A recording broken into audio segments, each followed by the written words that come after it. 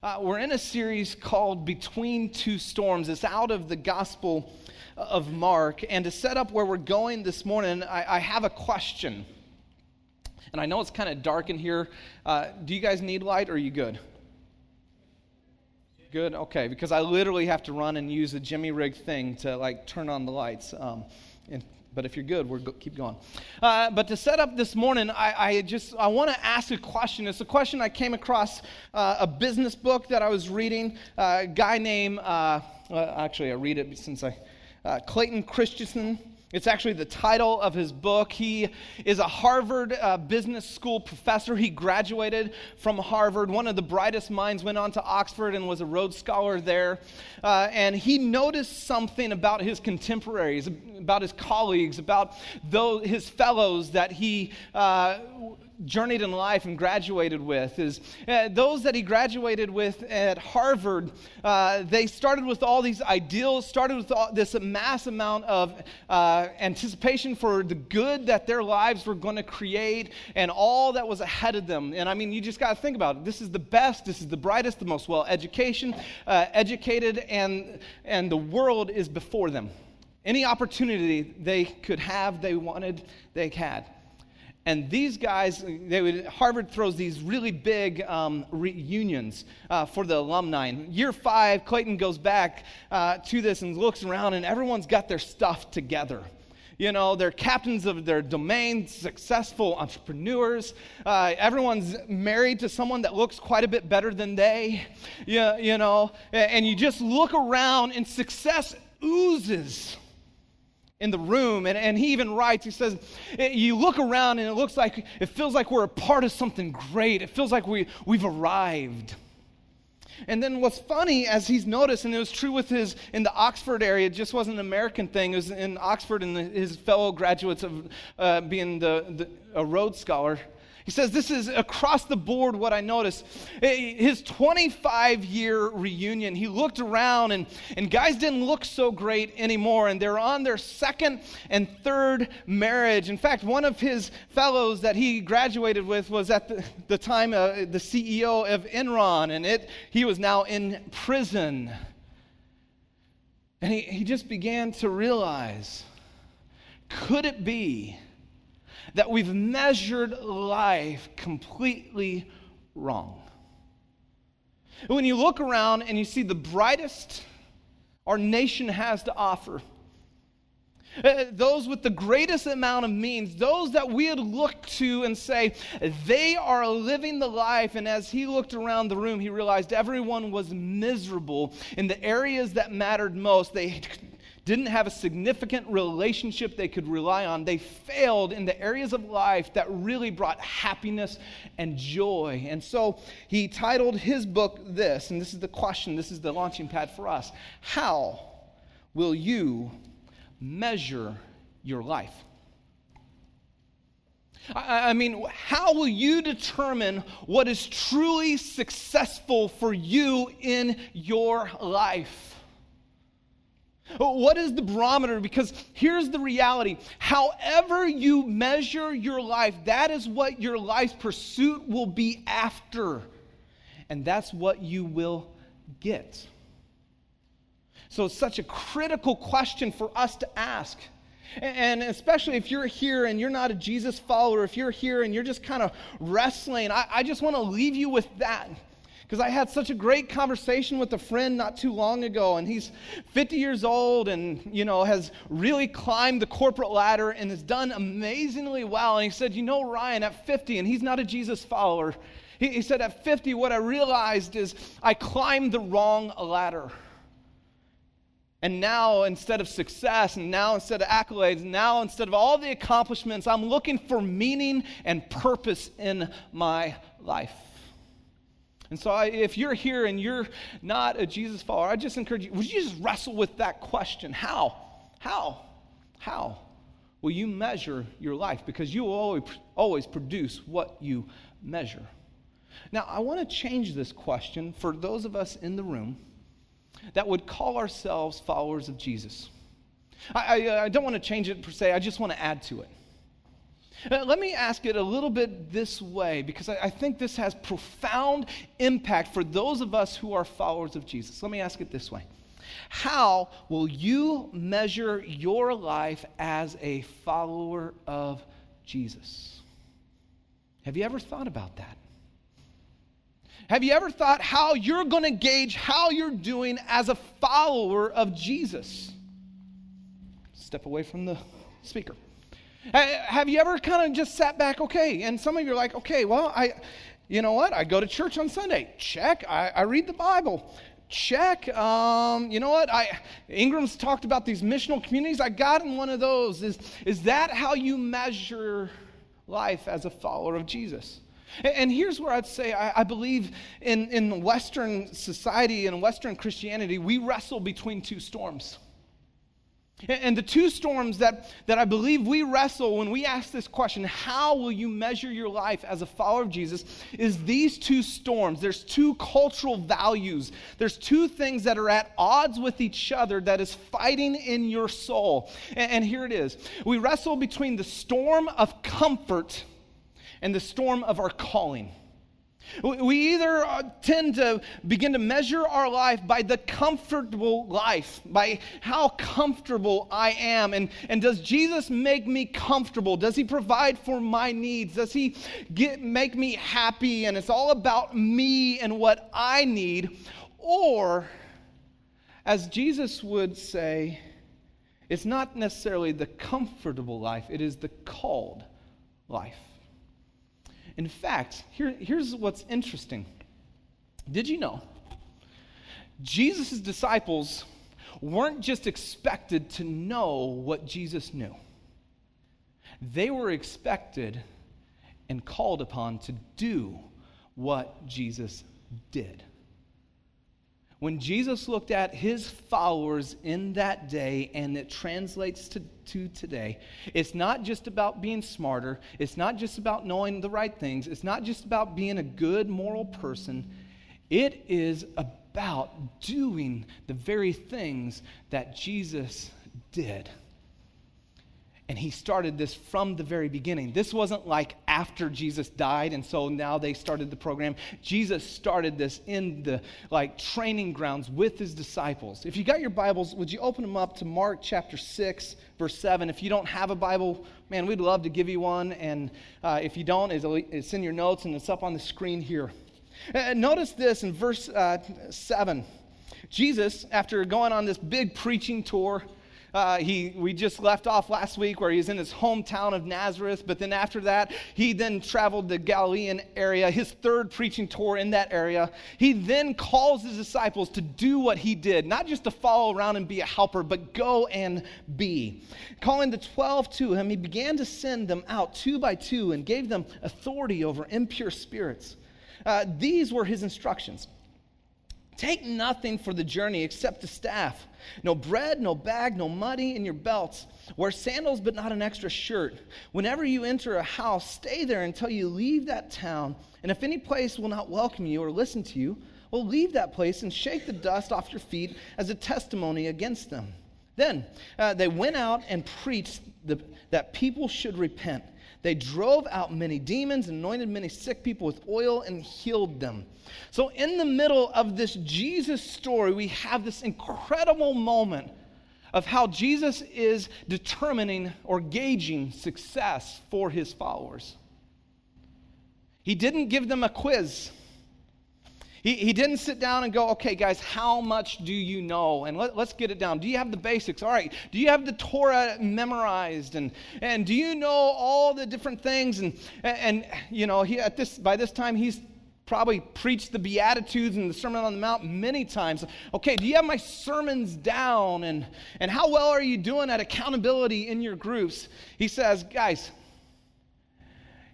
yeah, you need to know what I know, but not just for knowledge's sake, because the difference is if you're going to follow me, I'm calling you to something. I'm calling you to a life that is deeper and grander than you could ever dream. And it will cause you to face your insecurities and the things that you put in place of me.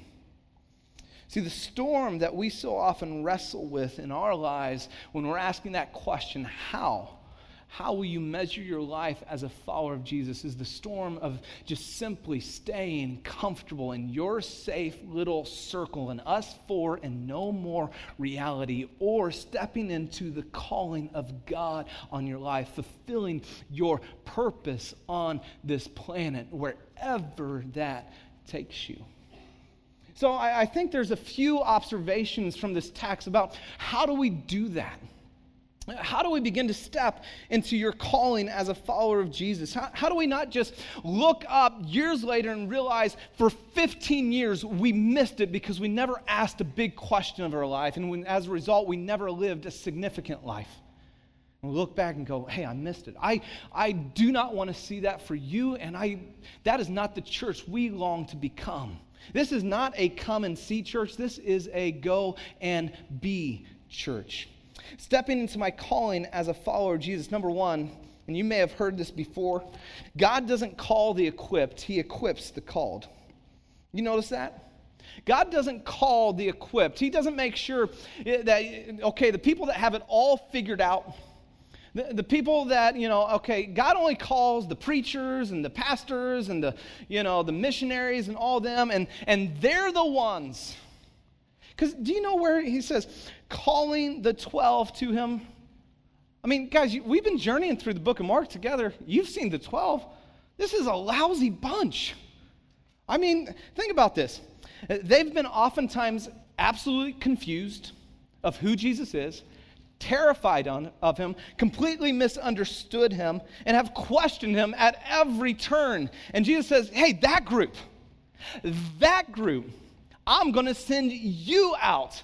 Are you prepared? I don't know. I don't think so. I mean, we've been following him a little bit, but I don't think we're prepared. And God says, no. I don't just call the equipped. Or equip the called. Equips the called. I said that wrong.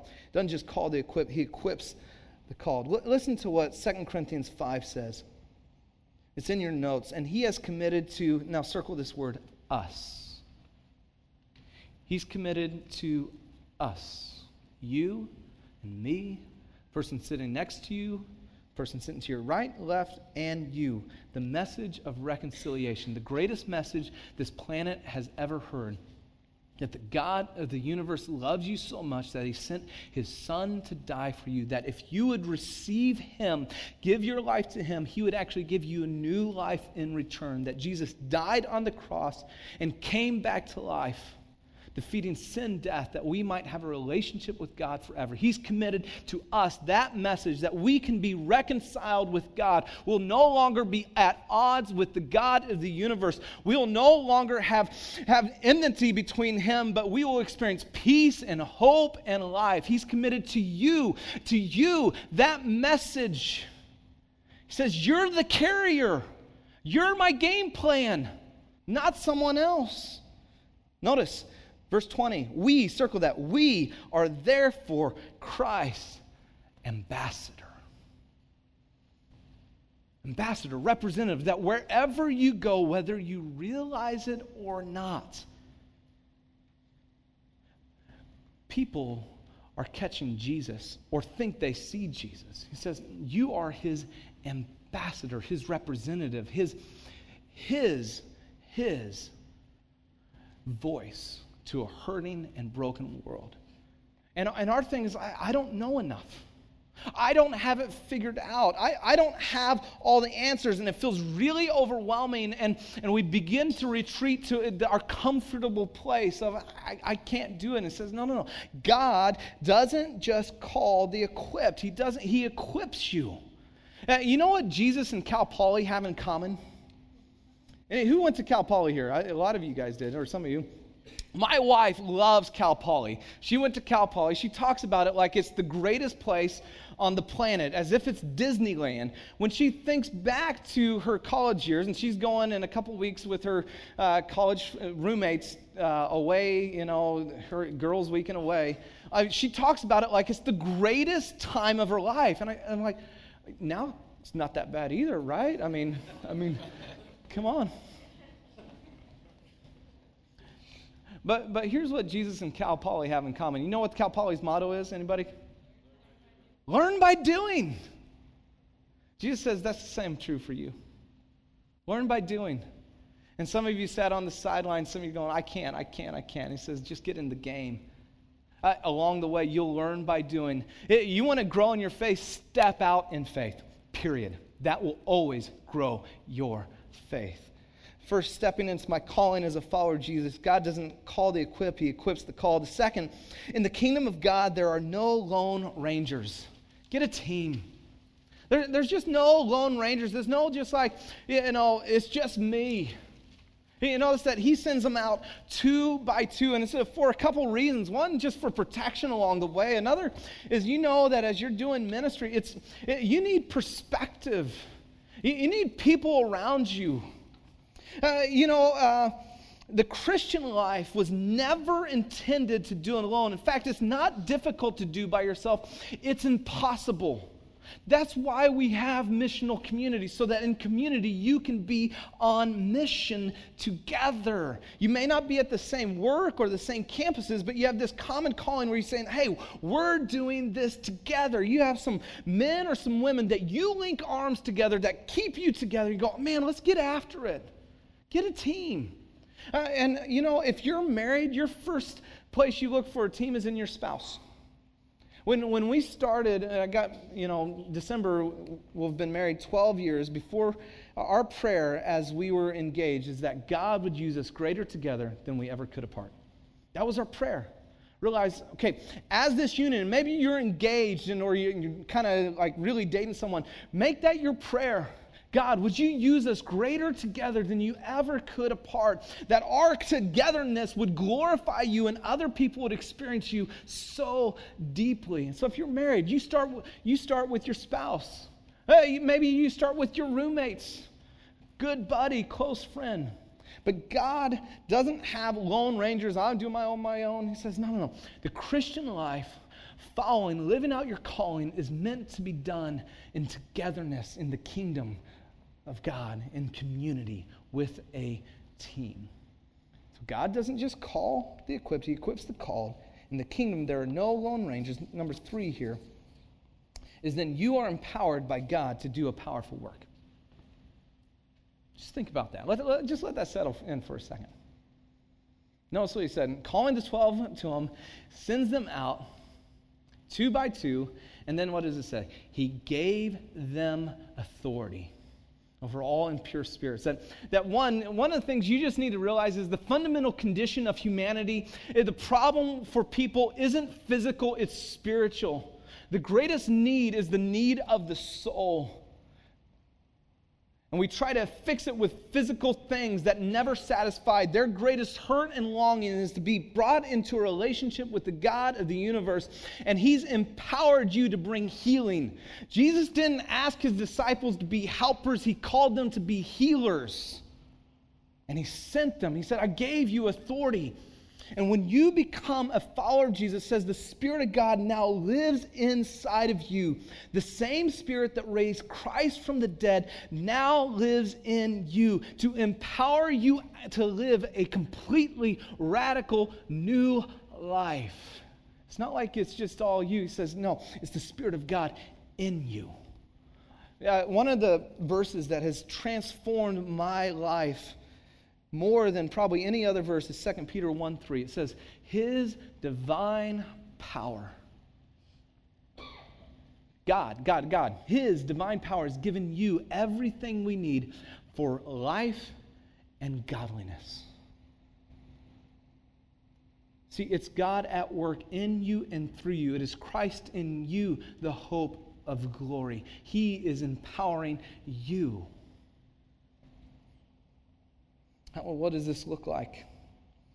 Well, a lot of times when it's stepping into your calling, God will prompt you. Hey, you need to talk. God will prompt you to care about someone or a community deeply and share the love of Jesus with them, both in word and deed. In those moments, he will give you empowered, he'll give you words to say. And a lot of times we wait until, okay, show me what to say, then I'll go. And a lot of times it's going, okay, I'm just going to step into the middle of it, and then you got to show me what to say. I don't know what it is, but I'm following the prompting that you wanted me to talk to you. And just by the way, if God's prompting you to talk with someone, to share with someone, then most likely, I guarantee you, he's been preparing them for you. You say, okay, God, give me words to say, and he will.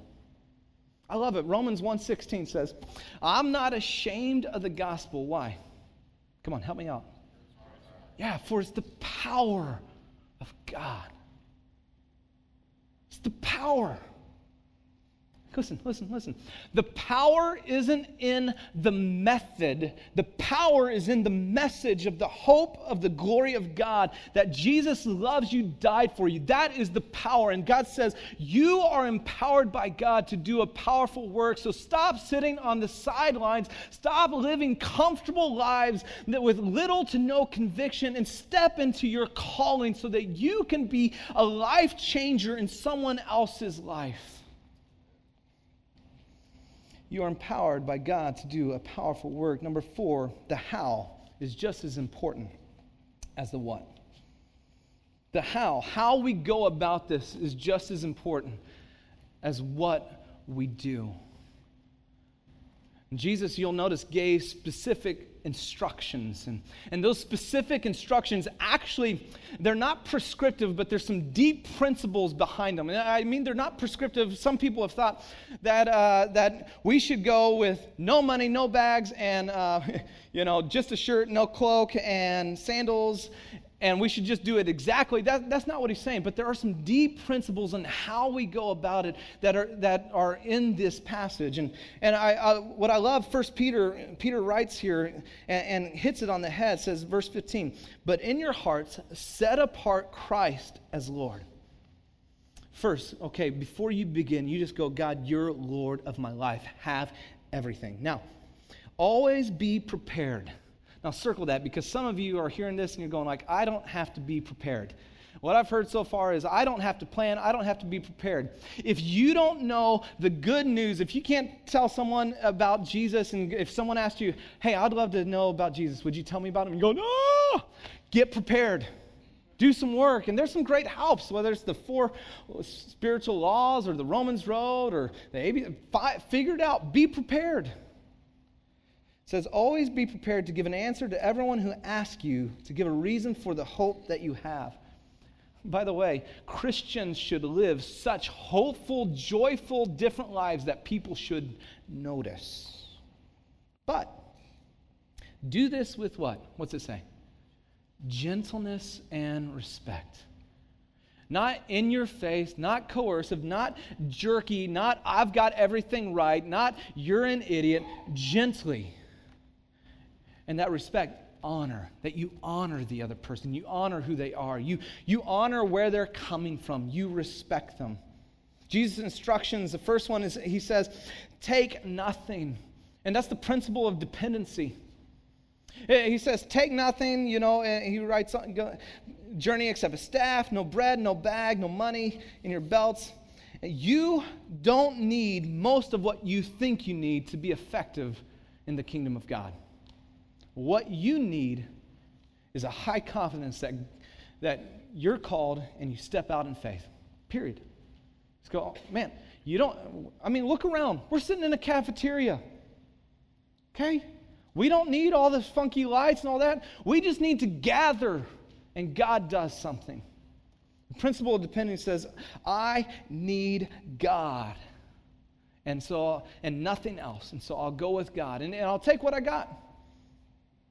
But you know what it does, though?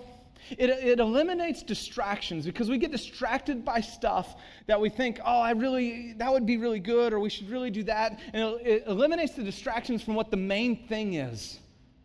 And it also eliminates excuses.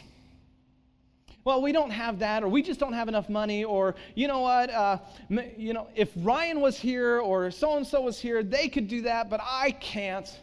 So no, it's the principle of dependency. All I need is God with me, and I'm good. All I need is God with me, and I'm good. You go with God. Second thing, then, Jesus says, is the principle of integrity. And this one, you got to know the culture to unpack it. He says there, where he says, whenever you enter a house, stay there until you leave that town.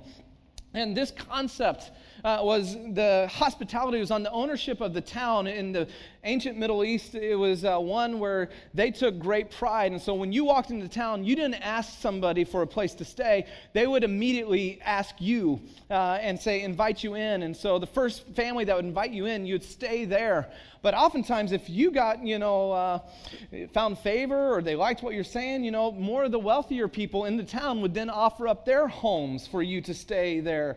And so it's so tempting to go, you know what? It would be really great. We're staying in this little place and eating porridge, and man, they got steak down the road and they offered me in. And so, well, yeah, you know what? God's blessing, so I better go, And God would want me to. And yet what it would do is it would deface that family. It'd cause friction in the community. And it would be a self-serving choice rather than a selfless choice. See, it's the principle of integrity. Living in such a way that you live above reproach. Integrity is the idea of wholeness. It's what you do when no one is looking. And for some, there's some areas here where you need to get real with God. And you go, you know what? I need to bring some stuff to the surface. And I need to be honest about where I'm at. Nothing good grows in the dark. And so those secrets are keeping you suffocated in bondage and keeping you from living out your calling on this planet. And you get real with someone. And you go, okay, I need help. Before I can move forward, the principle of integrity is huge. You got to start with you. Jesus says, okay, instructional, principle of dependency, principle of integrity, and finally the principle of receptivity. He says, and if any place will not welcome you or listen to you, and this is steeped in so much cultural things, we don't have time to unpack it fully, but it has this idea in our culture today, is that you simply respond to people and go, okay, are they receptive or not? Your job is not to convince, manipulate, coerce people. My responsibility is simply this, is to pray faithfully, to care deeply, and to share lovingly. I cannot convince someone. That is something only the Spirit of God and the work of God in someone's life can do. But I can be faithful. I can love you. And you just go, okay, there's times, but we land on two different sides here. One, some people are just so dogmatic and persistent with people that they're just jerks and they just beat people down. Right? Yeah, you've seen that? And then the other side is then we make this an excuse. We see people that they're probably the farthest away from God and they would never receive Jesus. And you're like, no, they're so far from God. And so we use that as an excuse of like, well, they're not receptive. Well, you don't know. Their responsibility in the text was to go and share. Let them respond. However they will respond. You're not responsible for their response. You're responsible for going and sharing. Jesus says how. How you do what you do is just as important as what you say. Stepping into your calling, 5 areas here. God doesn't call the equipped. He equips the called. In the kingdom of God, there's no lone rangers. You are empowered by God to do a powerful work. The how is as important as the what. And finally, your relationship with Jesus is personal, but it is not private. When we ask this question, how will you measure your life as a follower of Jesus? What you need to know is your relationship with Jesus is very personal. It was never intended to be private. Just imagine if I treated my marriage that I always kept it private. We don't talk about it. So I don't have a ring on. When I'm in, certain crowds, Monday through Friday, I never talk about my wife. There's no pictures about my wife. I go hang out and do everything like a single bachelor would. And yet there's a certain day that I gather with a few select people that I act like my wife is my wife, and I go, woohoo, and every once in a while throughout the week, I might give her a phone call, just to check in. I might be lonely. So, hey, how are you? And I just go, man, wouldn't that be... You go, man, you're a jerk. And that's weird, and she should leave you. That is how we all too often treat Jesus, isn't it? It's just a private thing. No, it's a relationship with the God of the universe that should overflow into every single area of life. I love how in The Voice, it's a paraphrase of the Bible, how he concludes this passage. He says, they preach with joyful urgency that life can be radically different. I love that. The disciples went out and preached with joyful urgency that life could be radically different. The other day I was cleaning up our room and garage, and we've been trying to get organized, and I came across this book that my wife put together a while back for my 30th birthday. And so that's, if you can see those close up, that's me at like 4. In it, and I'd totally forgotten about this, in it was these notes that people had written to me for my 30th birthday, and pictures of me as a kid and with my dad, and stuff that my parents and aunts and friends had wrote. And I flipped across, and I got stuck, I was sitting in my,